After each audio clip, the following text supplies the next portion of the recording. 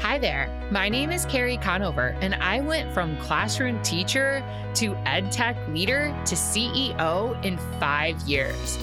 I'm here to share the stories and wisdom of teachers who have successfully transitioned from the classroom to the boardroom.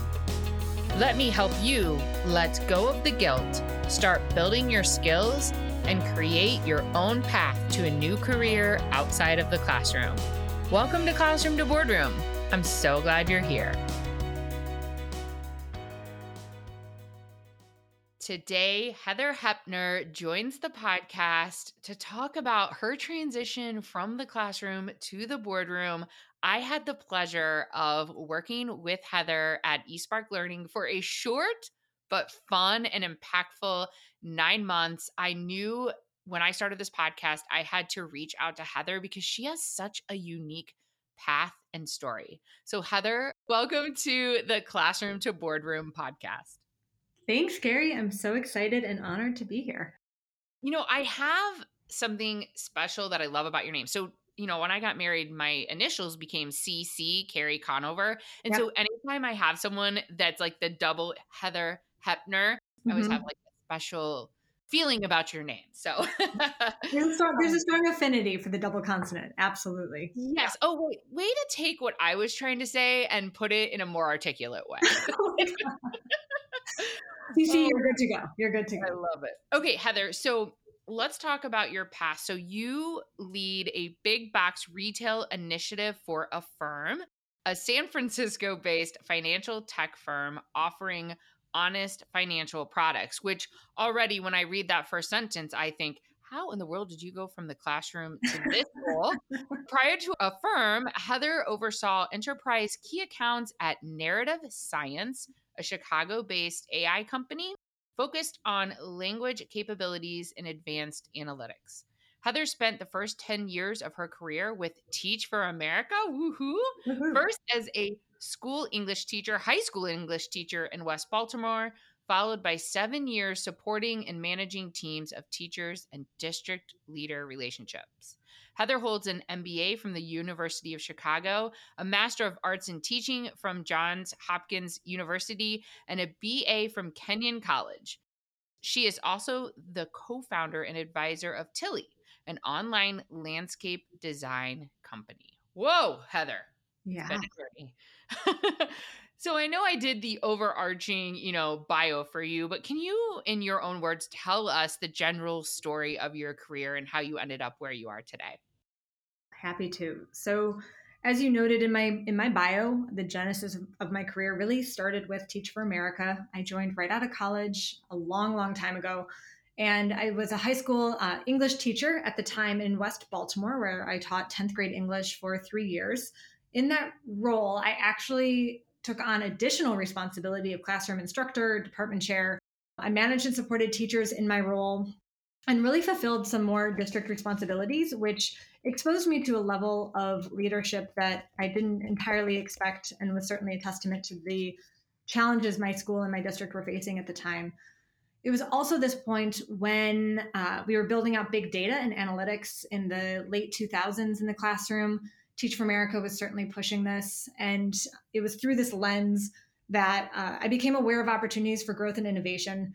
It led me to pursue my MBA, hoping to bring some of that strategy and knowledge that comes with running large enterprises and combining that with the background of an education leader and role where frankly, I saw a lot of opportunity where we had leaders in schools and in districts who either had a lot of private context, whether they came from business or some sort of larger enterprise, but didn't have a full appreciation of the education space, and simultaneously folks who came up through education but didn't necessarily know how to run a multi-million-dollar industry. And so that really was the impetus for me going to business school. It was there at business school that I really became inspired by the role of technology to impact a number of the challenges in the classroom and in districts. And so that really led me to eSpark, where we met.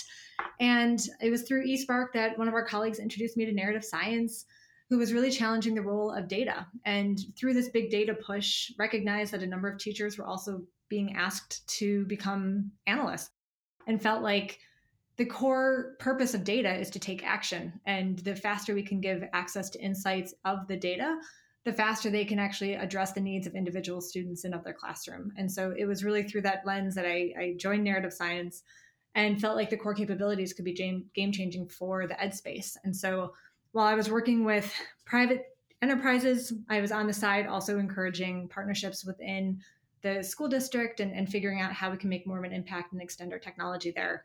I was with narrative science for 4 years, started leading one of our customer success teams, helped build out that function, and then also worked with large enterprise organizations. And that really led me to an introduction to my current role, where I was connected with our VP of customer or client success at Firm, who said, "Hey, given your background, would love for you to help tackle some of our large enterprise and key accounts here." And so I've been with Affirm for the past year.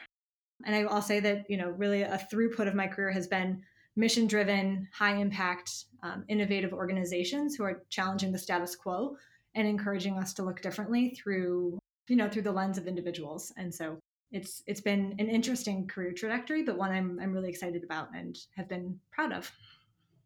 You mentioned, I almost said off camera, but we're not on camera, before we were recording, the twist and turns of your career. And I think in the Classroom to Boardroom course, we do a once a month group live coaching session, which is actually this evening. And that's one of the things we talk about a lot, is that a lot of teachers have been in the classroom teaching for 5, 10, 15 years. And so making these changes feels scary. But I think both you and I, our backgrounds show that taking those twists and turns, while you may not know what's coming down the path and ahead, can be highly rewarding. Absolutely. Absolutely. And I would argue that being a classroom teacher and having that foundation was the most powerful leadership development that I have had in my career to date. And I've been lucky enough to have exposure to a number of incredible organizations and leaders. But what happens in a classroom is so complex and multifaceted, and the ability to serve students in the way that a teacher does is, truly unmatched. And I don't think that we often give teachers enough credit for that skill set that they develop while teaching, and then also just how transferable it is. And so absolutely, the experience that I had as a classroom teacher it continues to guide me today. And there are a number of core skill sets that I still pull from and think about from my early days. Well, I think what passion led me kind of into my transition was my ability to like perform, design, and execute professional development for other teachers. That was the kind of the thing that I held onto within this tech space. And it sounds like for you, that was data that kind of pulled you down this story. Your growing passion for data and its ability to help people and groups of people take action. Absolutely. That has been a core function from the beginning. I remember being a classroom teacher and being asked to collect some early data on my students, and it was certainly an unknown at the time, just how we would bridge this gap between classroom instruction, how you quantify qualitative insights around students, and then how you even use that to inform classroom instruction. I feel like we've seen this evolution in standardized testing, or at least there was a big push in standardized testing through the late 2000s, early 2010s, where we were pushing standardization and insight, but not necessarily enabling audiences to dissect that information or to apply it. And what's interesting is I was on the teaching and administrative side for a number of years, and then I became a parent of a public school student. And now I have two kids. They're both in Chicago public schools. And I'm on the receiving end of these standardized exams. And I continue to think what limited information we're actually sharing with families. And as a teacher, there's rich information in there, but we're really not even providing the key insights to drive the change and the action that I anticipate a number of teachers would want. And instead, we're asking them to really delve into the data in ways that they don't necessarily have time for. And so that was really my passion for joining narrative science, and data and insight continues to be a core function of my day-to-day today as well. So how did you know, and this probably ties into what you were just talking about, how did you know you wanted to do something other than teaching? Great question. I think it was really anchored on those early exposures to district leadership in Baltimore City. That was a responsibility I did not anticipate. For better or for worse, it did distract me from, the everyday focus on becoming solely a good classroom teacher, but it did provide a lens that showed, hey, there's a lot more going on that influences what happens in the classroom itself. And how do we better enable teachers? And so looking at some of the challenges and solutions, I've always been drawn to this entrepreneurial angle of building new initiatives or building out ideas and really solving key challenges. And so that drove me to business school, and that really led to where I am today, is figuring out how do we solve for some of these societal issues and how do we make an impact and how do we enable people with the information and insight that they require to adopt these new habits that hopefully will make everybody better off. I have a feeling my next question is going to be in alignment with almost every other person I've interviewed and asked this question to. So, did you ever feel guilty about leaving? And if you did, how did you let go of that guilt, Heather? Great question. Very fair, and 110%. Yes, I absolutely felt guilty about leaving the classroom. At the time, I did have some personal factors that were supporting the cause. So I actually stayed with my students that I started with in 10th grade, and I taught them in 11th and 12th. So I remained with my cohort of students through their graduation, which was very important to me. Simultaneously, my now husband, he took a job in Chicago, and so that forced a move away from Baltimore City. But remaining in education was important to me at that time, and really it was stepping out of education that was the biggest leap for me. And I still feel guilty about it, just in the sense that I care so deeply about the field. At the same time, in my values alignment continues to be driven by diversity, equity, and inclusiveness, a lot of the same social drivers that brought me to Teach for America to begin with. And so in terms of making an impact on the audience that I continue to want to serve through education, that has been a lens in my career thus far. So keeping at least as best as I can a hand and a foot in the space has helped, but by no means is it the same as being in the classroom day in and day out, where I have the utmost admiration for those who do, and at the same time recognize that there is a broader world for educators if they do choose to step outside, and then it doesn't necessarily mean you let go of that experience. It's hard when I'm talking to teachers that are trying to look at themselves and think, well, how does this all intersect for me? And I'm having these aha moments as you're talking about, like, if you can figure out your strengths. There's a great interview a few interviews back with Tomer Yogev, and we're talking about Strengths Finder and knowing your strengths. Yeah. And if you can kind of know your, I don't know if I want to call them soft strengths, but like personality strengths, those things that come out in you naturally. And then you can also really know what you align to, like what your belief system is. And then also this other thing such as data, or maybe you're super passionate about technology, maybe you're passionate about art. For me, it was professional development. That's where the magic really starts to happen. And that's really through your story too. Like, you were able to let go of that guilt because these things all aligned really well with who you were as a person and your personality. They aligned well with your belief system. And then also that like hard, and we're going to talk a little bit about soft and hard skills, but those like hard skills that you have too, which, as we said, was that data pathway. So it's very interesting. Absolutely. Okay, so how did you like actually get your first job out of the classroom, which is the biggest leap, getting that first role? So how did this work for you? Can you talk about that? Sure. So I would actually argue I had a few big leaps. So the first was technically when I left the classroom. That was my job with Teach for America. I joined staff managing and supporting teachers in the classroom. That responsibility was fairly closely aligned to the day-to-day of my teaching job in Baltimore City Public Schools at the high school at which I taught. So in that sense, it felt like an extension of the day-to-day. At the same time, it was the first time I became part of an organization that was not a public school system. I was affiliated with Teach for America now as a staff member. And so there was an enterprise element to it that was new and different. And so that's really where I learned how to incorporate myself and contribute to it was a nonprofit organization, but it was a standalone entity in ways that I felt like, the school district is much larger and there was the intersection of Teach for America. The second leap, I would say, was after I left Teach for America, having been associated with them for 10 years or directly working with them for 10 years. And that's when I joined eSpark. And that was actually my first leap into a private enterprise. And that was a huge learning curve, just in the sense that I had gone from the nonprofit sector into the private sector. And it was, trial by fire in terms of the impact for what it looks like to work for a small startup and a company that's quickly Yes. evolving, as we both know. Yes.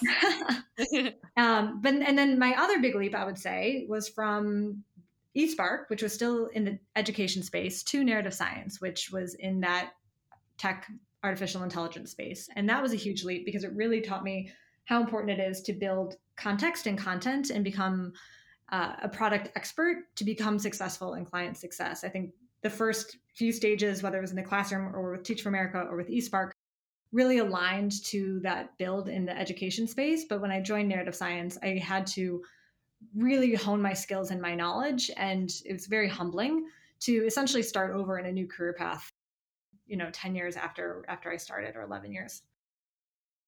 So looking back on your career so far, how do you think you have grown or changed the most professionally? Oh gosh. I feel like I've evolved a lot. And at the same time, I feel like the core tenets that I learned in the classroom remain true.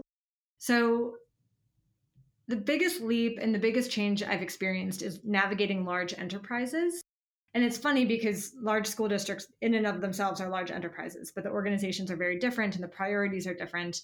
And working in a private sector is certainly different than the public sector. There's a different level of sort of operational cadence and norms. And in some cases, things move more quickly. In other cases, maybe less so. But that was a big component. And then also learning about the tech space and startups was another big dimension of my learning curve. And so in that case, context and industry are valuable. But at the same time, a steep learning curve in those first years after Teach for America were very, very real and true.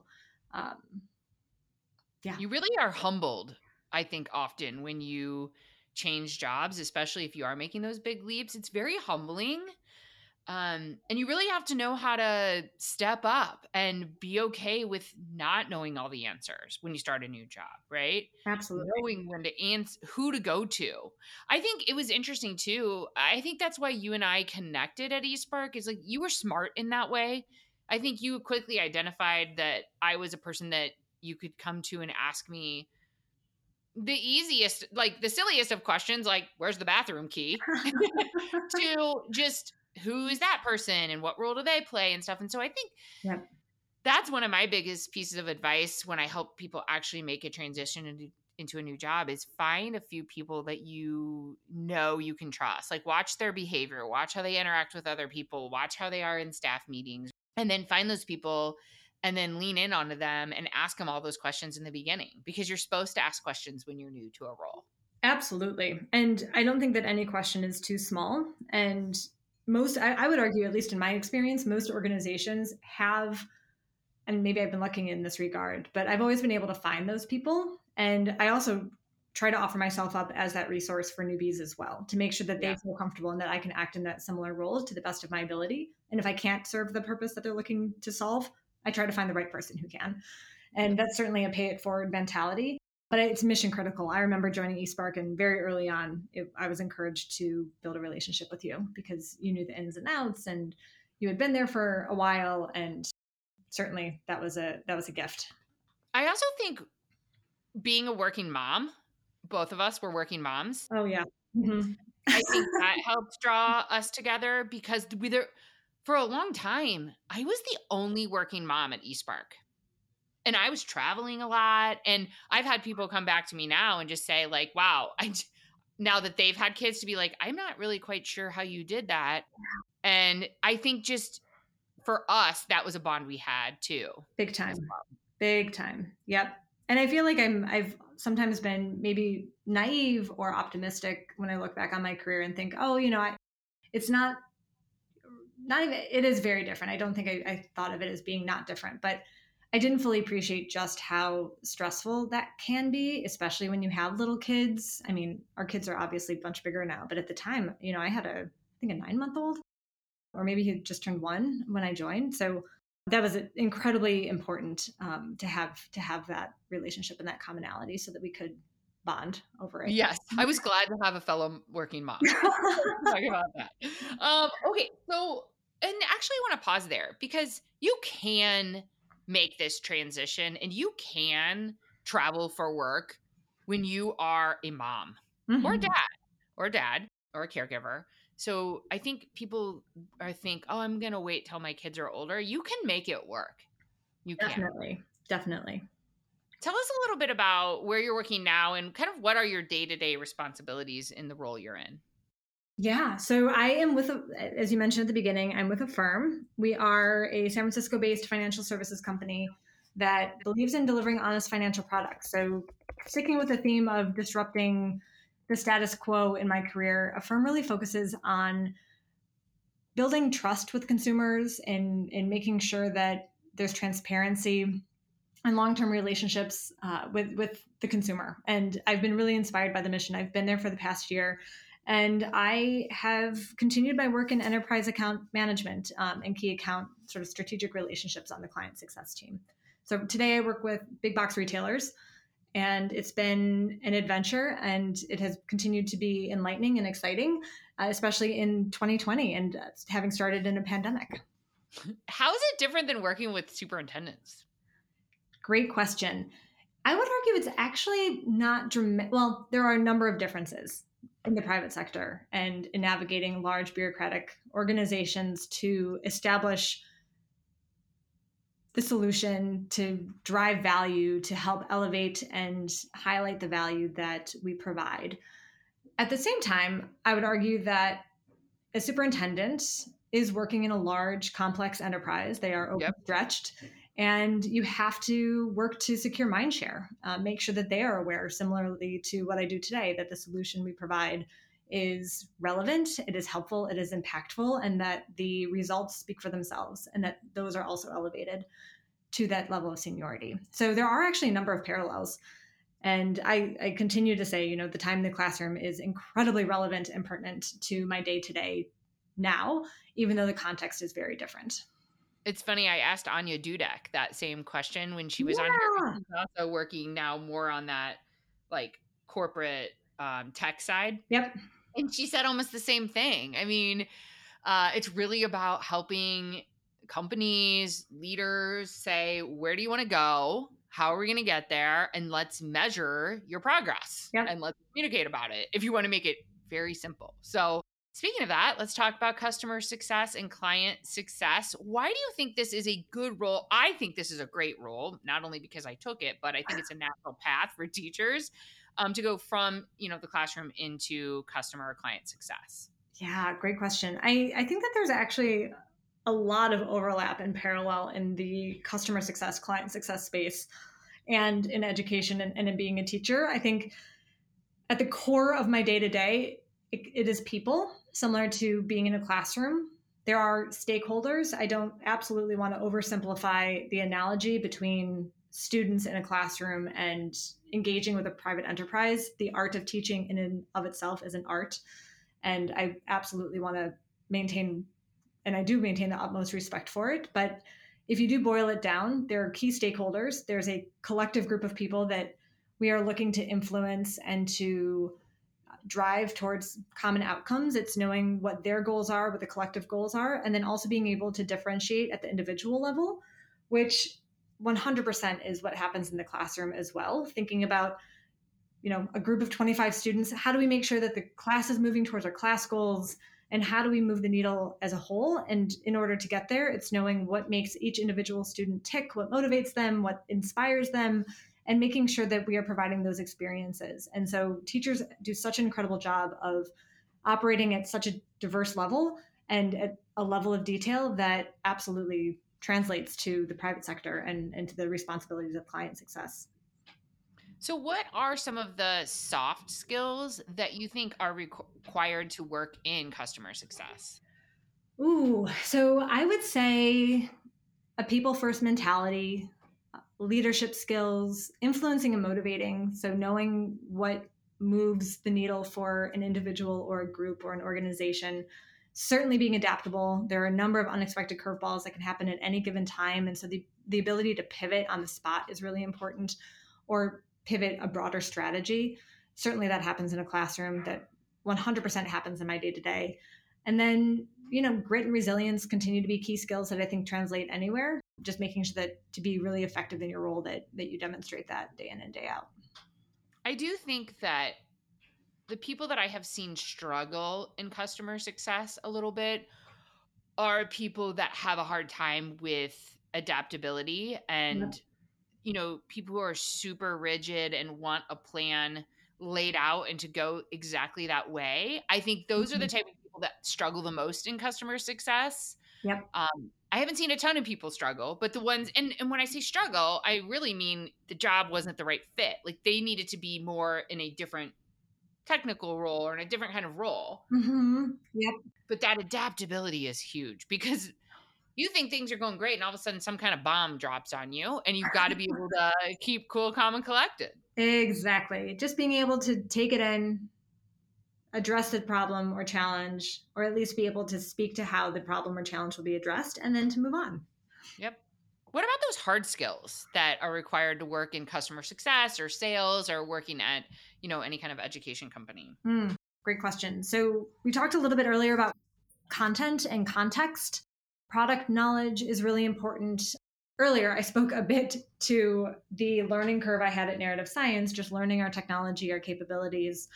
I think that that is mission critical. Similarly, at eSpark, I remember being given a login to the platform and being able to play through the different games at the different levels myself. I think just knowing how the product works is mission critical, because then you really can't support your customer or your client the way that you want or need to. Effective communication, super critical, through written word or speaking, presentation skills, and then social skills, although that might be a soft skill as well. But just the ability to navigate people, to be able to read your audience, and to back to adaptability and the soft skills. I think that that's really, really important. Yeah, I think when I think back at my time at eSpark and then at Discovery, eSpark, I knew that product like the back of my hand. There was Mm-hmm. nothing that someone could ask me in a sales meeting, a PD meeting, a customer success meeting that I couldn't answer. That wasn't as true for me at Discovery. I was able to be successful because I leaned so much on those soft skills, but my onboarding was so fast and furious, and the product was so dense, and there were so many products Yep.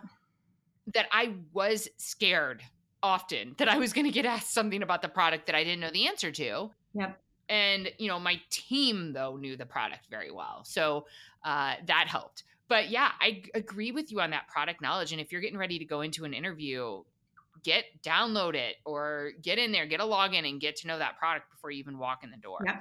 Well, I think this also is where being a teacher comes in, and it's a strength where once you get to know the product, or even if you're interviewing and you have a very basic understanding of it, teachers can translate content and information to the core of the job, right, is to translate that information to an audience that doesn't initially know or understand what you're doing. And so that is such a key critical skill, which I think we also take for granted, is the translation of information and the downloading to the individual or the audience, and being able to check for understanding. All of those really come into play in the customer success or sales commercial development responsibility. And it is such an essential part of teaching. And I don't always think that we give that enough credit.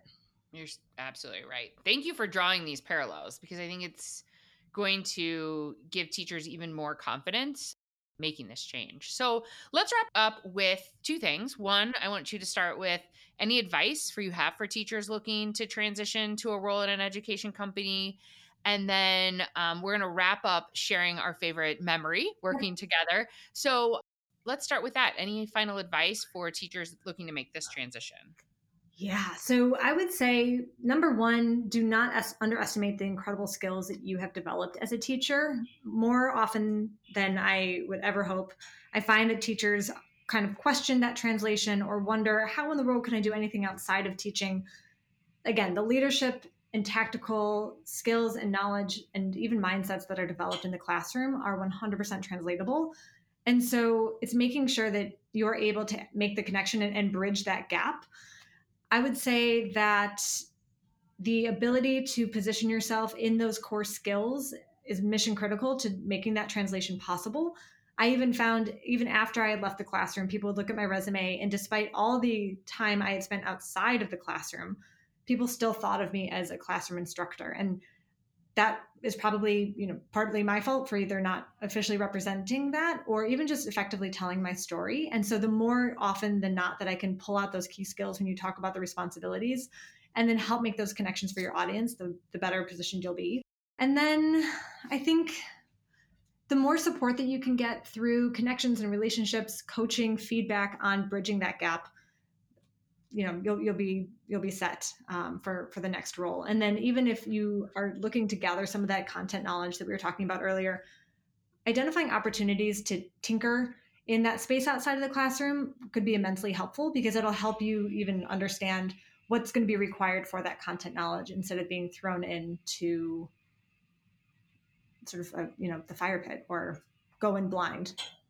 Even listening to you speak on this podcast, your vocabulary that you use is just listening to podcasts like this and listening to people in the business world, in the tech space, in the ed tech space, listen to the vocabulary they're using. I was listening to a recorded webinar. There was like a summit last week that I couldn't attend, and it was all about like problem-based learning and some really interesting research that's happened. And even me, as embedded as I am in education, the ed tech space, teachers, Yep. I thought to myself, like, I just feel like my IQ is going up. You can always learn. Yep. And so I would also encourage that, is listen to people like you speak. Great call out. Yes, I think that the more exposure you have outside of your core industry, the more one's going to learn. I feel like that's an obvious statement. Yeah. But it's undeniable that the skills that teachers have. I mean, you and I were talking about the organization skills that you have, and how much I appreciate just how composed and organized you are. That is something that is 100% translatable, and building institutional knowledge and helping to collate information and share it out. I mean, all of these things are absolutely relevant. And so, yeah, I think that that's a really important call out. Anything else you want to share before I ask our final question? Ooh, I think the biggest is, again, I feel like I'm sounding like a broken record, but teaching is truly an extraordinary profession. Looking back at my own career, I don't think I could have secured a leadership position as significant as the one I had as a classroom instructor out of college. That was, I mean, incredibly challenging. And I'm just super, super grateful for it. I had an amazing principal who also demonstrated what it is to be a great leader. That's something else we haven't really delved into here, but would certainly be a great follow-up, is leadership exposure and experience, and how that comes through, whether it's a principal or a district leader, and even how it's translated into the private sector. But just know that, the skills that you build as a teacher, you can carry anywhere, and that will carry you a long way. So good luck. Well, I want to wrap up with, first of all, saying thank you so much for your time here today and taking the time out of your busy day to speak with us. But I want to wrap up with, I always ask people on the podcast if we've worked together, if you have a favorite memory working together. I'll start today. Mine is not necessarily like a memory, one specific memory, but when I think back on our conversations and time together, I think back on the small kind of quiet chats we had where you really taught me to put on my cape and be powerful and like live in my power. I think you pushed me to realize that I did have all of these talents, and you helped me look in the mirror and see those. So that's what I really remember as my memories with you in that short 9 months that we worked together. Carrie, that's so, wow, I'm honored. Thank you. It's true.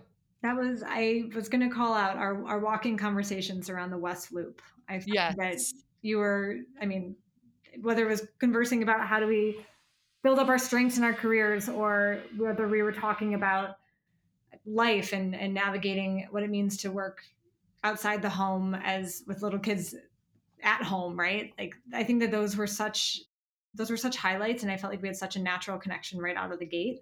And I always looked forward to our time together when we would have lunch and just catch up. And so it sounds like we share those fun memories. So that goes along. I agree. Thank you. Well, I'm glad we're reconnecting here. We're going to stay connected. I'm committed to that, Heather. Absolutely. And thank you for your knowledge and time today. And for all of you listening, keep moving forward, keep believing in yourself, keep working on that resume. Your time will come. Until next time, hang in there. Thank you so much, Carrie. Once again, if you are interested in our podcast, make sure you subscribe so that you get notifications when new podcast episodes are released. To you joining me each week for Classroom to Boardroom, welcome to this new podcast. Until next time, my friends, take care.